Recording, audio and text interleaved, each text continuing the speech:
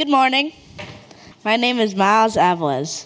This morning our scripture reading is from the book of Matthew. We are ending our sermon series called Safe and Holy. Please follow along in your Bibles or use the screens. I'll be reading the Matthew chapter 13 beginning with verse 3 from the New American Standard Bible Version. Matthew 13, 3-9 through 9. As he spoke many things to them in parables, saying, Behold, the sower went out to sow. As he sowed, some seeds fell beside the road, and the birds came and ate them up. Others fell in the rocky places where they did not have much soil, and immediately they sprang up because they had no depth of soil. But when the sun had risen, they were scorched, and because they had no root, they withered away. Others fell among the thorns, and the thorns came up and choked them out. And others fell in the good soil and yielded crop, some 100-fold, some 60, and some 30. He who has ears, let them hear. And the disciples came and said to him, Why do you speak to them in parables? All these things Jesus spoke to the crowds in parables, and he did not speak to them without a parable. He who has ears, let him hear. When Jesus had finished these parables, he departed from there. He came to his hometown and began teaching them in their synagogue, so that they were astonished and said, Where did this man get this wisdom and these miraculous powers? Is this not the carpenter's son? Is not his mother called Mary, and his brothers James and Joseph, and Simon and Judas? And his sisters, are they not all with us? Where did this man get all these things? And they took offense at him. But Jesus said to them, A prophet is not without honor, except in his hometown and in his own household. And he did not do many miracles there because of their unbelief. This is the word of the Lord.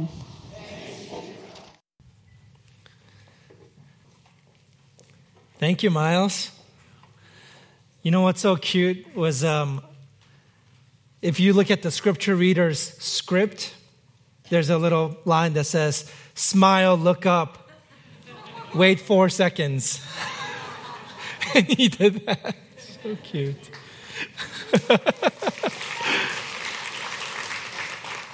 It is hard to be up here, folks. It's quite a... Good morning, I'm Peter. I am one of the pastors here, and today we conclude our sermon series, Safe and Holy. And today, as a way of closing up shop here, I want to show you that the final test, okay, when it's all said and done, what it all comes down to for us, mere mortals, if we are to be safe and holy, what that means is that other people experience us as being helpful. That's a mundane word. It's not a fancy word, but it's a powerful thing to be if you can be helpful. I regularly, all the time, believe that I'm being loving. My intentions, my sincerity, but a fair question on the receiving end of my love is Peter actually being helpful? Are his gestures and his words helpful? And maybe in the immediate, there is some sense of relief and some appearance of helpfulness. But how does it stand the test of time? Is my influence in someone's life, how they're shaped, and the fruit they bear because of my presence in their life, is it positive? I think this is a fair question, and I think it's an essential question to be asked of leaders and of organizations, of parents, of friends, of bosses. Are bosses helpful? Do-gooders, counselors, advice givers, teachers, and even of wars. All wars start out justified, but are they helpful? if you claim to be a loving person, the question on the other end of that love is helpfulness. Is it helpful? And I want to submit to you today that if you are a safe and holy person, you are a helpful person. I really like thinking about it this way because this question, it really helps me cut through the clutter. And it gets down to what really matters. And it helps me appreciate the difference in my life between activity and fruitfulness. I can be busy. I can be busy meeting all of life's needs, and there are addictions and injustices and demands and cries for help all around me. And I want to spend myself in a way that will actually matter and be helpful to other people, and not just meet demands or satisfy my own anxieties about these things. Do you want to be helpful? Yeah, you do. We all want to be helpful. As a pastor, I'm sort of in the professional help business, and it's easy for me to just have a busy, full schedule. But when I look back on the day, sometimes I haven't helped a single person. Your job too. Whatever it is you do, it's possible for your hours to be filled with things. But if you ask the question from the other end, who was actually helped by me? I think that's a fair question. Are your clients served by the work that you did? By your attitude? By your words? What was it like for them? I think it's a bit of an inconvenient truth that other people experience us contrary to how we intend.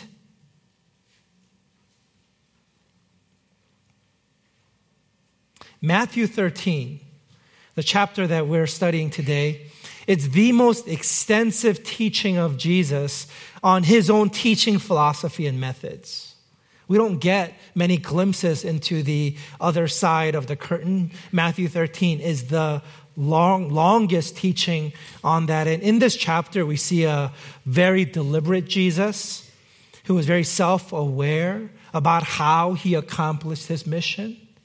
There is a way that he related to people, and he understood his audience, and he understood human nature.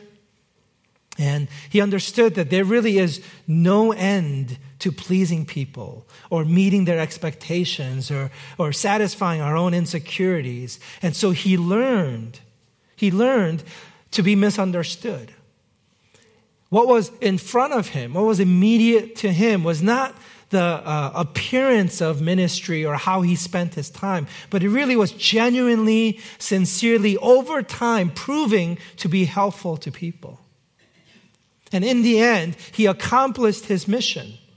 And what Matthew 13 teaches us is that the main way, and when he was relating to crowds, the only way he related to people was through parables. You know what parables are? Parables are stories with hidden meaning. And the key operative word there is hidden.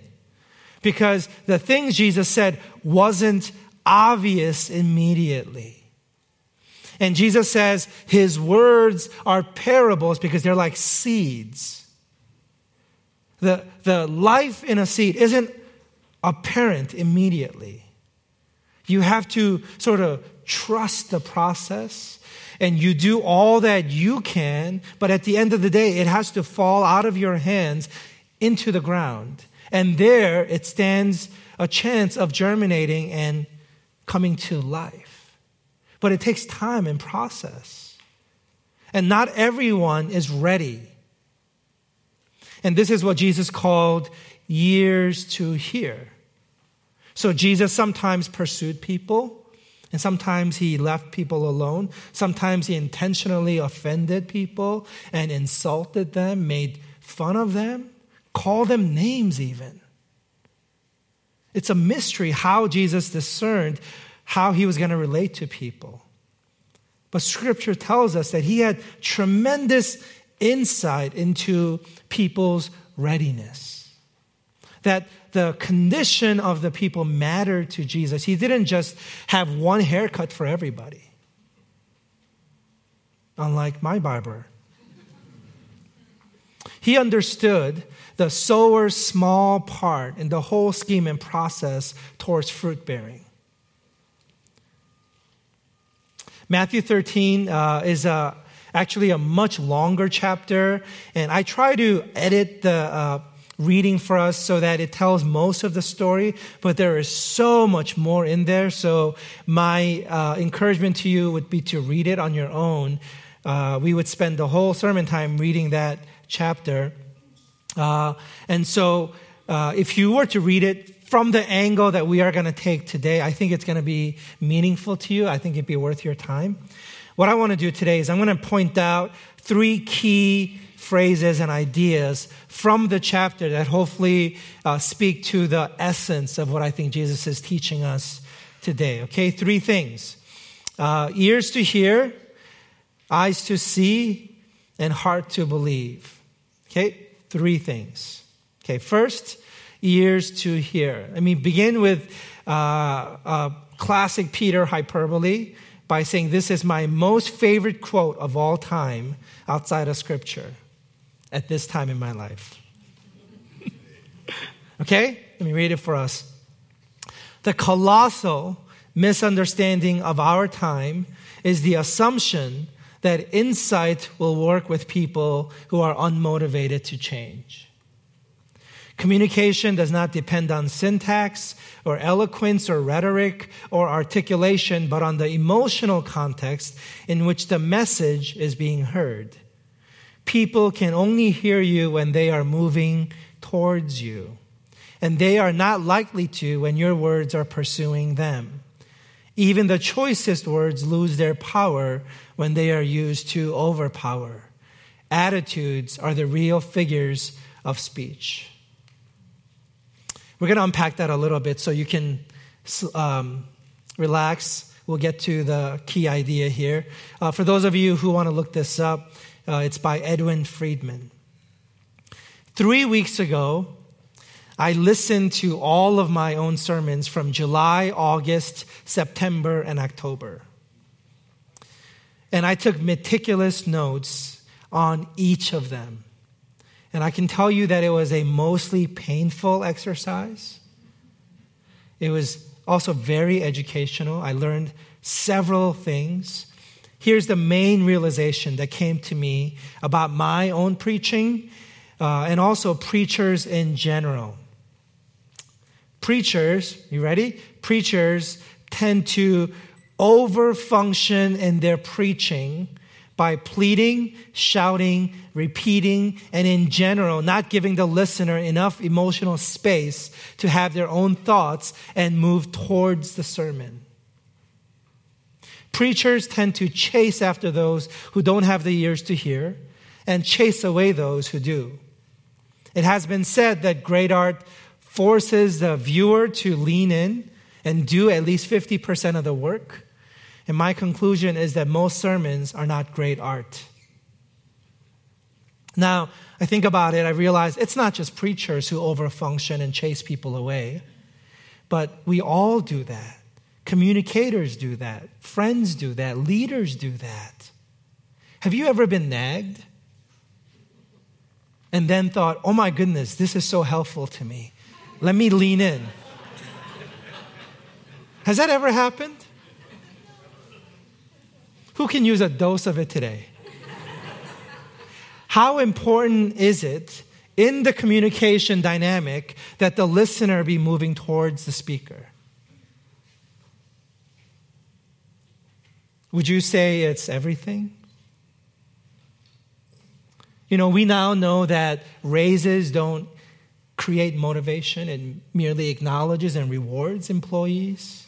We know that nagging actually has an opposite effect, and it just creates more friction and literally repels people emotionally, because what nagging does is it takes responsibility away from the person. You are nagging to have responsibility. You are taking it. The key to an underfunctioner beginning to function at an appropriate level is the overfunctioner to decrease functioning. It's not up to the underfunctioner to initiate that process. Now, these are all very complicated ways to say what Jesus says here by saying ears to hear. He says if you don't have the ears to hear, you can't hear. It makes perfect common sense, doesn't it? If you don't have the ears to hear, you can't hear. And so if you want to communicate, what matters a ton is the emotional context between the speaker and the listener, that they want to learn. Now, 2 weeks ago, mostly as an experiment, I read most of my sermon from a manuscript. Anybody remember that? I have a manuscript today too, but I'm trying to preach a little bit more. And I read from the manuscript because I wanted to, rather than vocally or emotionally trying to chase you all down, I wanted you to lean in. And I kid you not, many of you literally leaned in physically. I saw it because I spoke softly. I wasn't coming at you as much. I was more sort of scattering rather than trying to shove. I was letting the light shine rather than shining the light. And then after I did that, I spent the week gathering feedback from dozens of you. And I want to report to you that the feedback that you gave me was mostly helpful. Not necessarily because of the depth of insight that you offered, but because I was asking. I was moving towards you. I was already motivated to learn. I asked the questions. Can someone moving away from you hear you? You know, I asked this question of myself, and again, this weekend the answer is no. They cannot. And I listed 4 categories of ways that people move away from me. And as somebody who talks a lot, I see this often. So I think I have unique insight into this question. Okay, the first category is time. When they've become conscious of time, they begin moving away from me. Have you ever seen that? I see that all the time in meetings. Sometimes our meetings go over mostly because you're talking too much. And you look at your watch and you realize you're almost late for your next appointment. And then what happens? Is the conversation happening anymore? No, it's over. There's exiting behavior that I notice. You start packing up your keys and your hand is on your jacket and you start facing a little bit away from me. And you say things like, well, so what do you have going on for the rest of the day? That's a classic giveaway, by the way. If you start asking about future things, you're moving on. And I know the conversation is over. I don't go, oh, wait, hold on. I got one more thing. No, I have no more thing. I got nothing left. So that's time, the first thing. Second way that people move away from me is relevance. People have moved on when I'm answering questions they are no longer asking.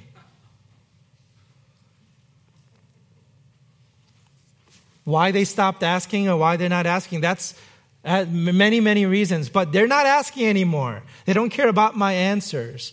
An author that I was talking to, he put it this way. He says, people are always telling you about their features. You don't even know what the needs are. They don't care. You don't care what the features are. Who cares about the size of the engine? You don't even need a car. Right? Okay, number 3 category is credibility. People are moving away from me when I've offended them or hurt them or they sense that I'm not being real anymore. Right? And they start moving away. And the last category is energy. When my energy is low or I'm not energizing you anymore, but you sense that I'm leaning on you a little bit and I'm trying to take from you, then people start moving away because they're very protective of their own energy level. So these are the 4 things: time, relevance, credibility, and energy. Henry Cloud, author and speaker and consultant, says that if he could eliminate 2 words from the English language. Can you guess what they are? He says if he could eliminate 2 words from the English language, they would be you need. Because nothing causes people to start moving away faster than when you begin your sentence with, you know what you need? You know what you should? It doesn't work. It doesn't work. Another way, according to Jesus, to think about the emotional context that lives within a conversation is in terms of the farming context. And things like soil, water, temperature, and sunlight, these things really, really matter. For example, 2 years ago, I built 3 gardening boxes for Susie, and I filled them with soil that one of you donated to me. It used to be 100% manure, and it sat in their barn for 2 whole years, and it had transformed into the world's best soil. Susie's zucchinis were jaw-droppingly large.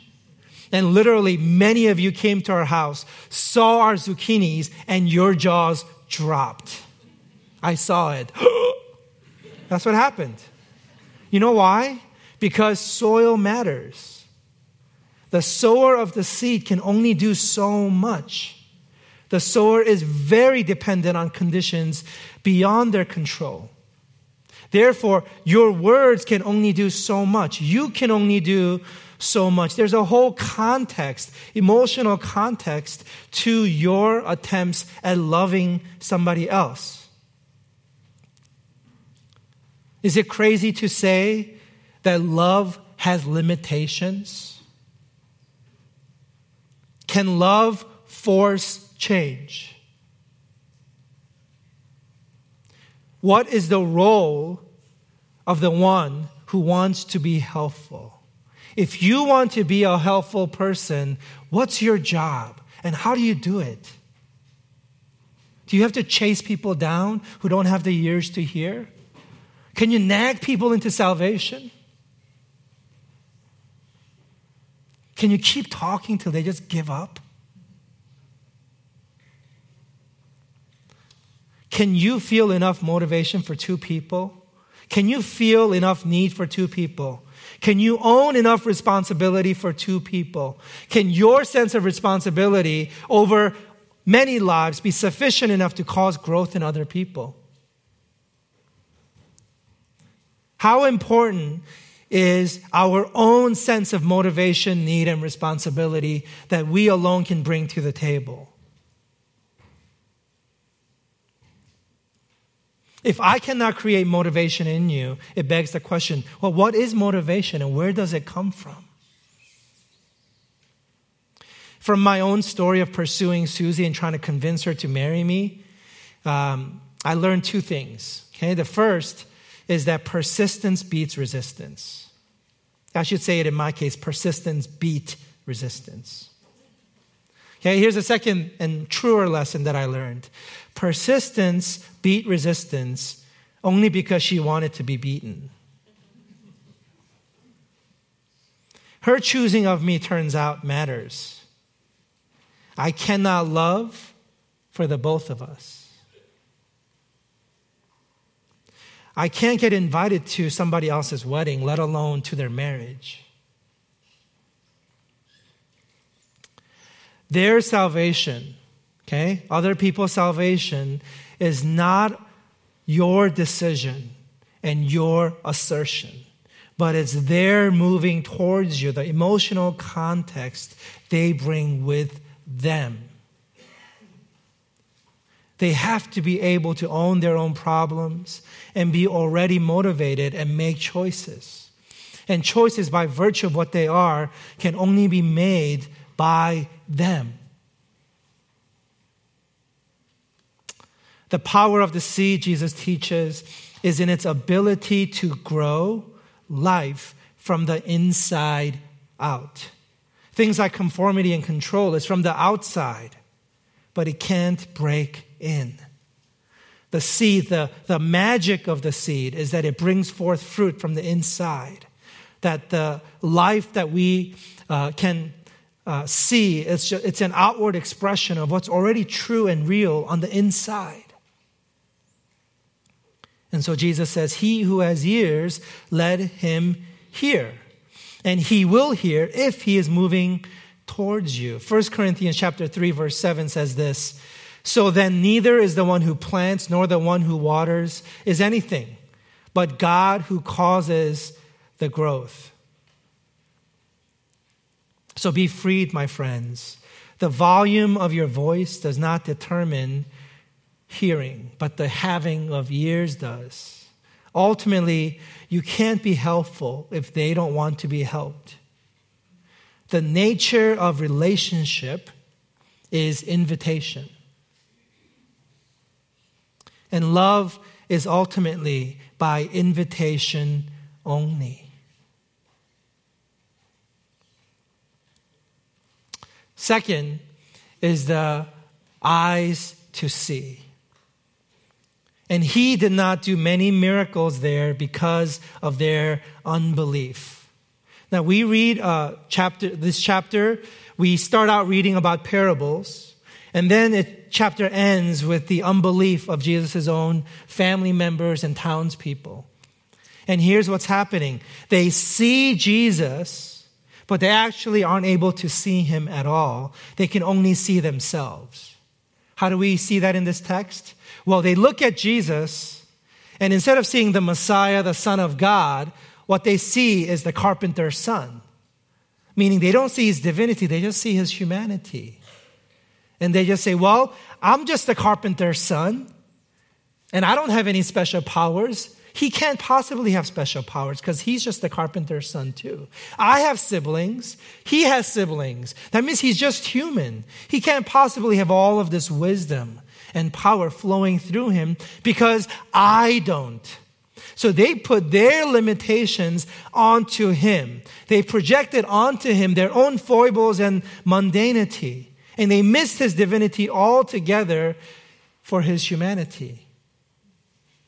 They were blind to who he really was. Greatness, I don't have it. He can't possibly have it. And the way the scriptures put it is they took offense at him. In other words, they started moving away from him and not towards him. Right? And this is the second problem, that when we think we see, we don't. We have all of these people coming to us, presenting their needs before us, but instead of actually seeing their needs and who they are and how they're wired and what the sense of timing is in their life, we say, you know what you need? You know you should. And we start projecting our own junk, our stuff, our anxieties and fears and agendas, our own need for salvation onto them, and pretending we are trying to save them. We're really trying to save ourselves.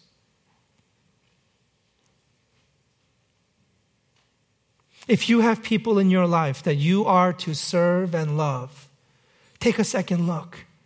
You may not be seeing them at all. Here's a connection I want to make for you.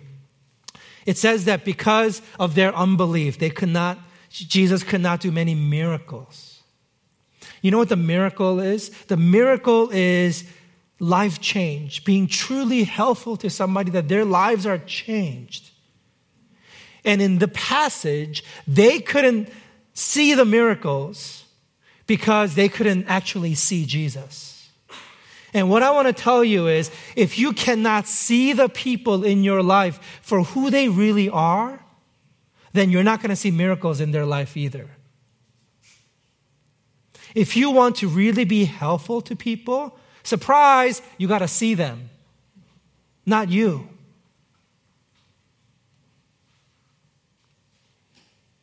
The you needs and the you shoulds, it's making them invisible. It's making yourself large. It's projecting this giant life-size image of yourself onto the very people you are called to see. And on a deep level, you want to see them because you want to be helpful to them.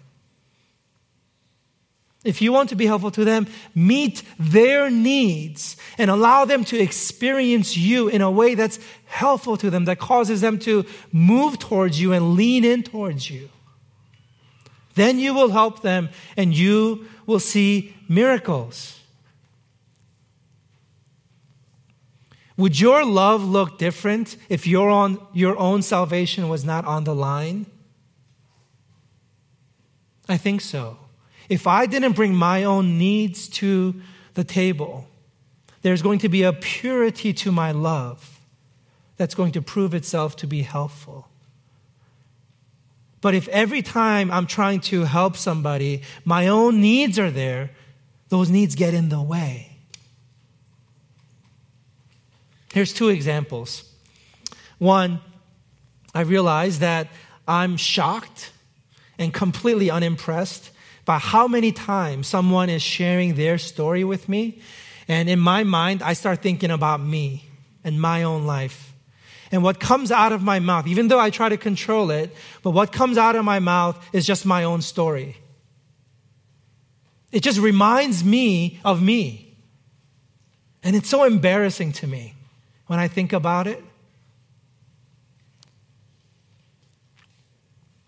I'm so inattentive to other people and so much more conscious about me. That's story 1. Story 2, this week, out of the blue, I got an email from the wife of a guy who used to be at a previous church of mine. And she said, Peter, I just want you to know, and these are quotes, that you were a crucial voice of formation in his life and that you mean the world to him. It was really nice to get that email. You know what my response was? I have no memory of helping him at all. I had to force myself to remember what he actually looked like. Another woman that I was talking to, this is my mentor, Gwen, and she said to me, it was her birthday this week. I was talking to her on the phone, and she said, Peter, you will never know, she said, what you mean to me. I have no idea why. I don't know who I am or what I do for her. As far as I can tell, she's the presence in my life. A question I have for you is, when was the last time you were truly helpful to somebody else?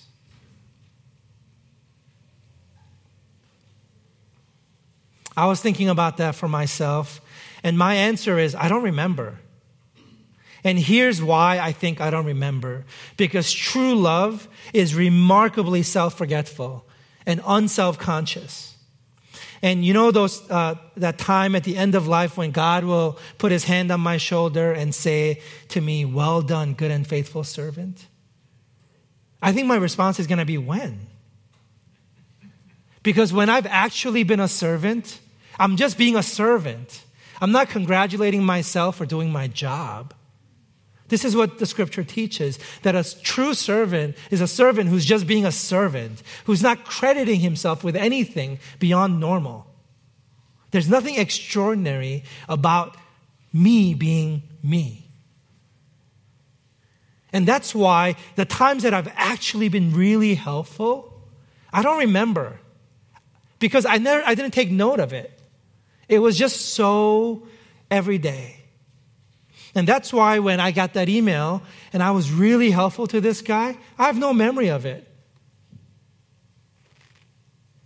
So I think the fact that you can't really answer when you've been helpful, it might be you haven't been helpful, but it might also be you have been really helpful.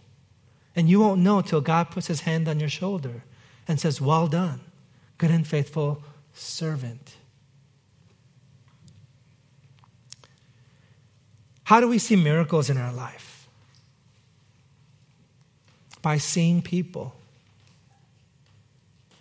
By seeing people. Third, hard to believe. And he spoke many things to them in parables. Among many traits about Jesus and how he related to people, I think one of the big ones is Jesus' refusal to be rushed. We read many accounts of Jesus being pressured by those around him to do more or to move faster or be at more places at the same time. We hear people say to him, "Come here and heal my servant," or his brothers say to him, "Go to Jerusalem like everybody else." Or they say, "If you had only been here sooner," or "Just say the word, just say something." Or his disciples asking him, "Why are you letting these little ones interrupt?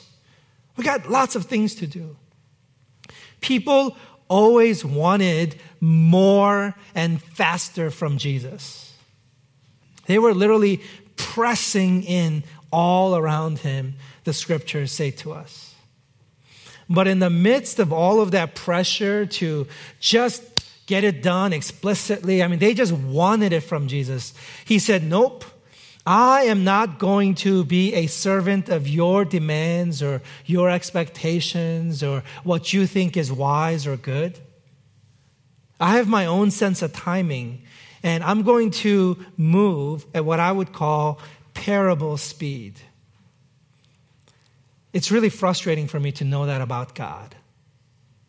Because sometimes I look back at the things that he's been working on in my life, and it's like my first memory of God working on that part of my character was like 10 years ago. And then I'm reminded he's still working on it. I'm shocked at his patience and his methodical, non-compromising nature when it comes to working in my life. He really, really cares and takes time to work on my character, my integrity, my spiritual formation as a person. And for me, life consists of all these decisions I have to make and problems I have to solve. And there are pressing situations that are demanding me to go fast and hard. And God just is, through all of it, he's slow.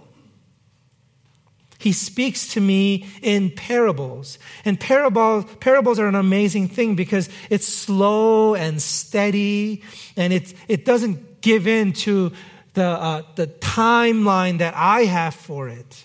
It's like a seed, Jesus says, that gets planted deep in my heart. And the soil conditions in my heart have to be just right for it to germinate and begin to bear fruit and life in my life. And he's a very wise and steady farmer. He's got his finger on it. And I don't know what to make of that part of God's work in my life, but it's incredibly inefficient. And he just seems very, very slow. It says in Scripture that he only spoke to the crowds in parables. Apart from parables, he didn't teach anything else. And it's my understanding that God speaks to us in parables only. That he refuses to just give you the answer until you're asking the question. And for you to get to the place where you actually care about the question, and then you're actually asking real questions, the questions you should be asking, to get to that takes a lot of time. When a large church around us falls and a leader falls, I'm surprised, but then I'm not. Because I realize God doesn't care about politics or optics. He doesn't even care about his reputation. One day, every knee will bow. Until that day, he slowly and methodically and without compromise cares about things like character. He doesn't care if organizations fail. That's a small price to pay for the work of God in people's lives. There was a time in the Gospels when Jesus was having a fundraising dinner with probably a really potentially high donor. And this woman of ill repute interrupts the whole shebang, crashes the party, and breaks open a very expensive jar of perfume, pours it on Jesus' head, and starts washing his feet with her tears. And the disciples all huddle together because they can't make sense of this. And then they come out, okay, we'll ask him this. And they all look up and they say, Jesus, we have a question for you. And you know what the question was? Why this waste? And you know what Jesus says? Don't you know I'm being anointed for burial? It's not a waste. My dying for your sins is not a waste. I don't consider the shedding of my blood to be a waste because you are valuable to me. All of my blood is shed for you. All of my time is spent on you. I will spend the whole of your life pouring myself into the work I'm doing in you. The work in you is precious and of eternal value. It's never a waste. I'm happy to move at parable speed if it means I get to save you.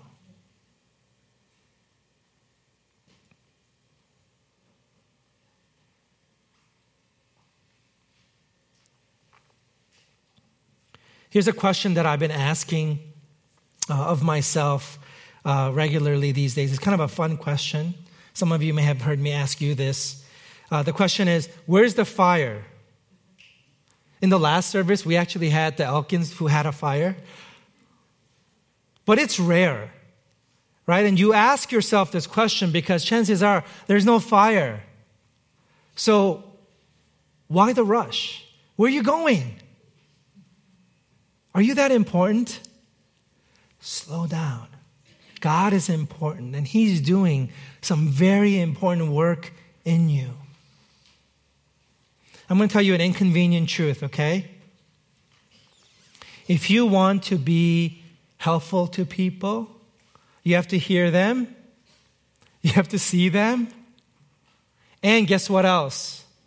You have to slow down. If you are not willing to slow down and move at parable speed in people's lives, you will not be useful to them.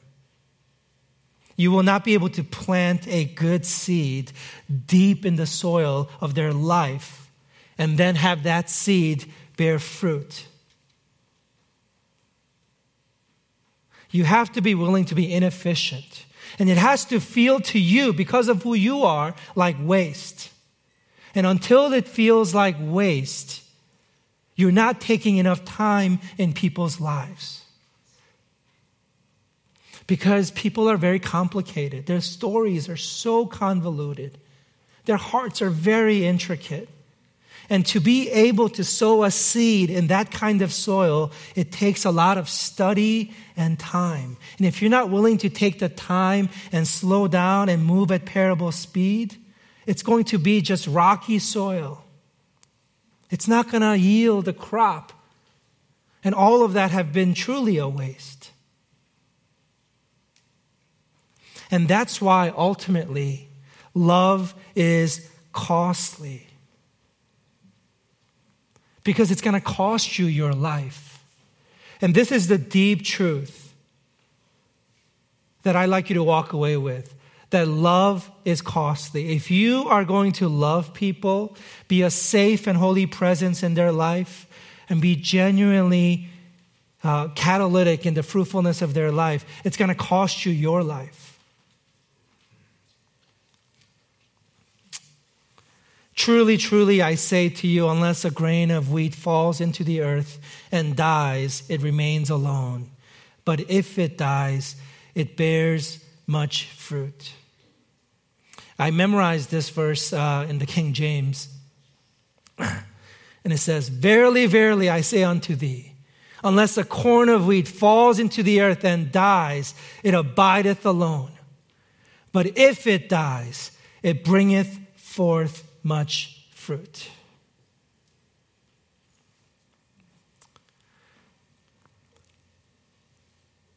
A parable is a seed, and if it is to grow in our lives, it has to take on a life of its own in the ground, out of our hands. Jesus is the seed, and He plants Himself deep into our life, and He dies so that He might grow in us. and multiply his image in us, that our lives might bear much fruit. He is the Word of God planted in us, the Son of God sent to die for our sins. Sacrificial love is very, very helpful. And in the death of Christ, we have received the greatest help for the greatest need in our life. Would you pray with me?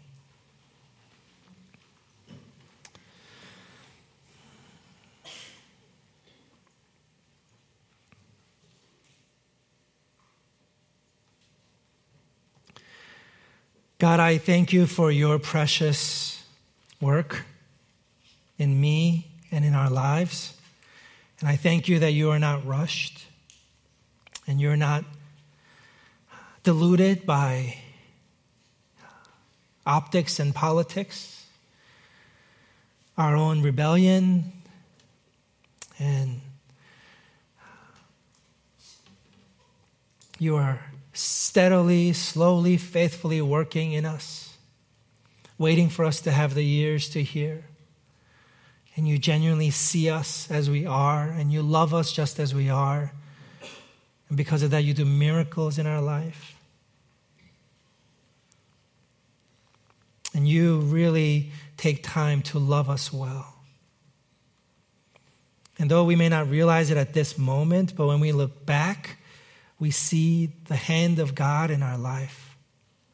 And I pray for us as a church, corporately and individually, we might be truly helpful presences in people's lives. That we know how to love them and love them well. Creating a space, emotional space that allows them to move towards us by being safe and holy. That we can open our eyes and really see them as you see them, and then die to ourselves by being slow and inefficient and moving at parable speed in their life. That we might see much fruit, 30, 60, and 100-fold. Do that work, we pray. And Jesus, we thank you for your work in our life, the blood of Christ shed for us, the seed of God coming to life through us. Love you for that. In Jesus' name we pray. Amen.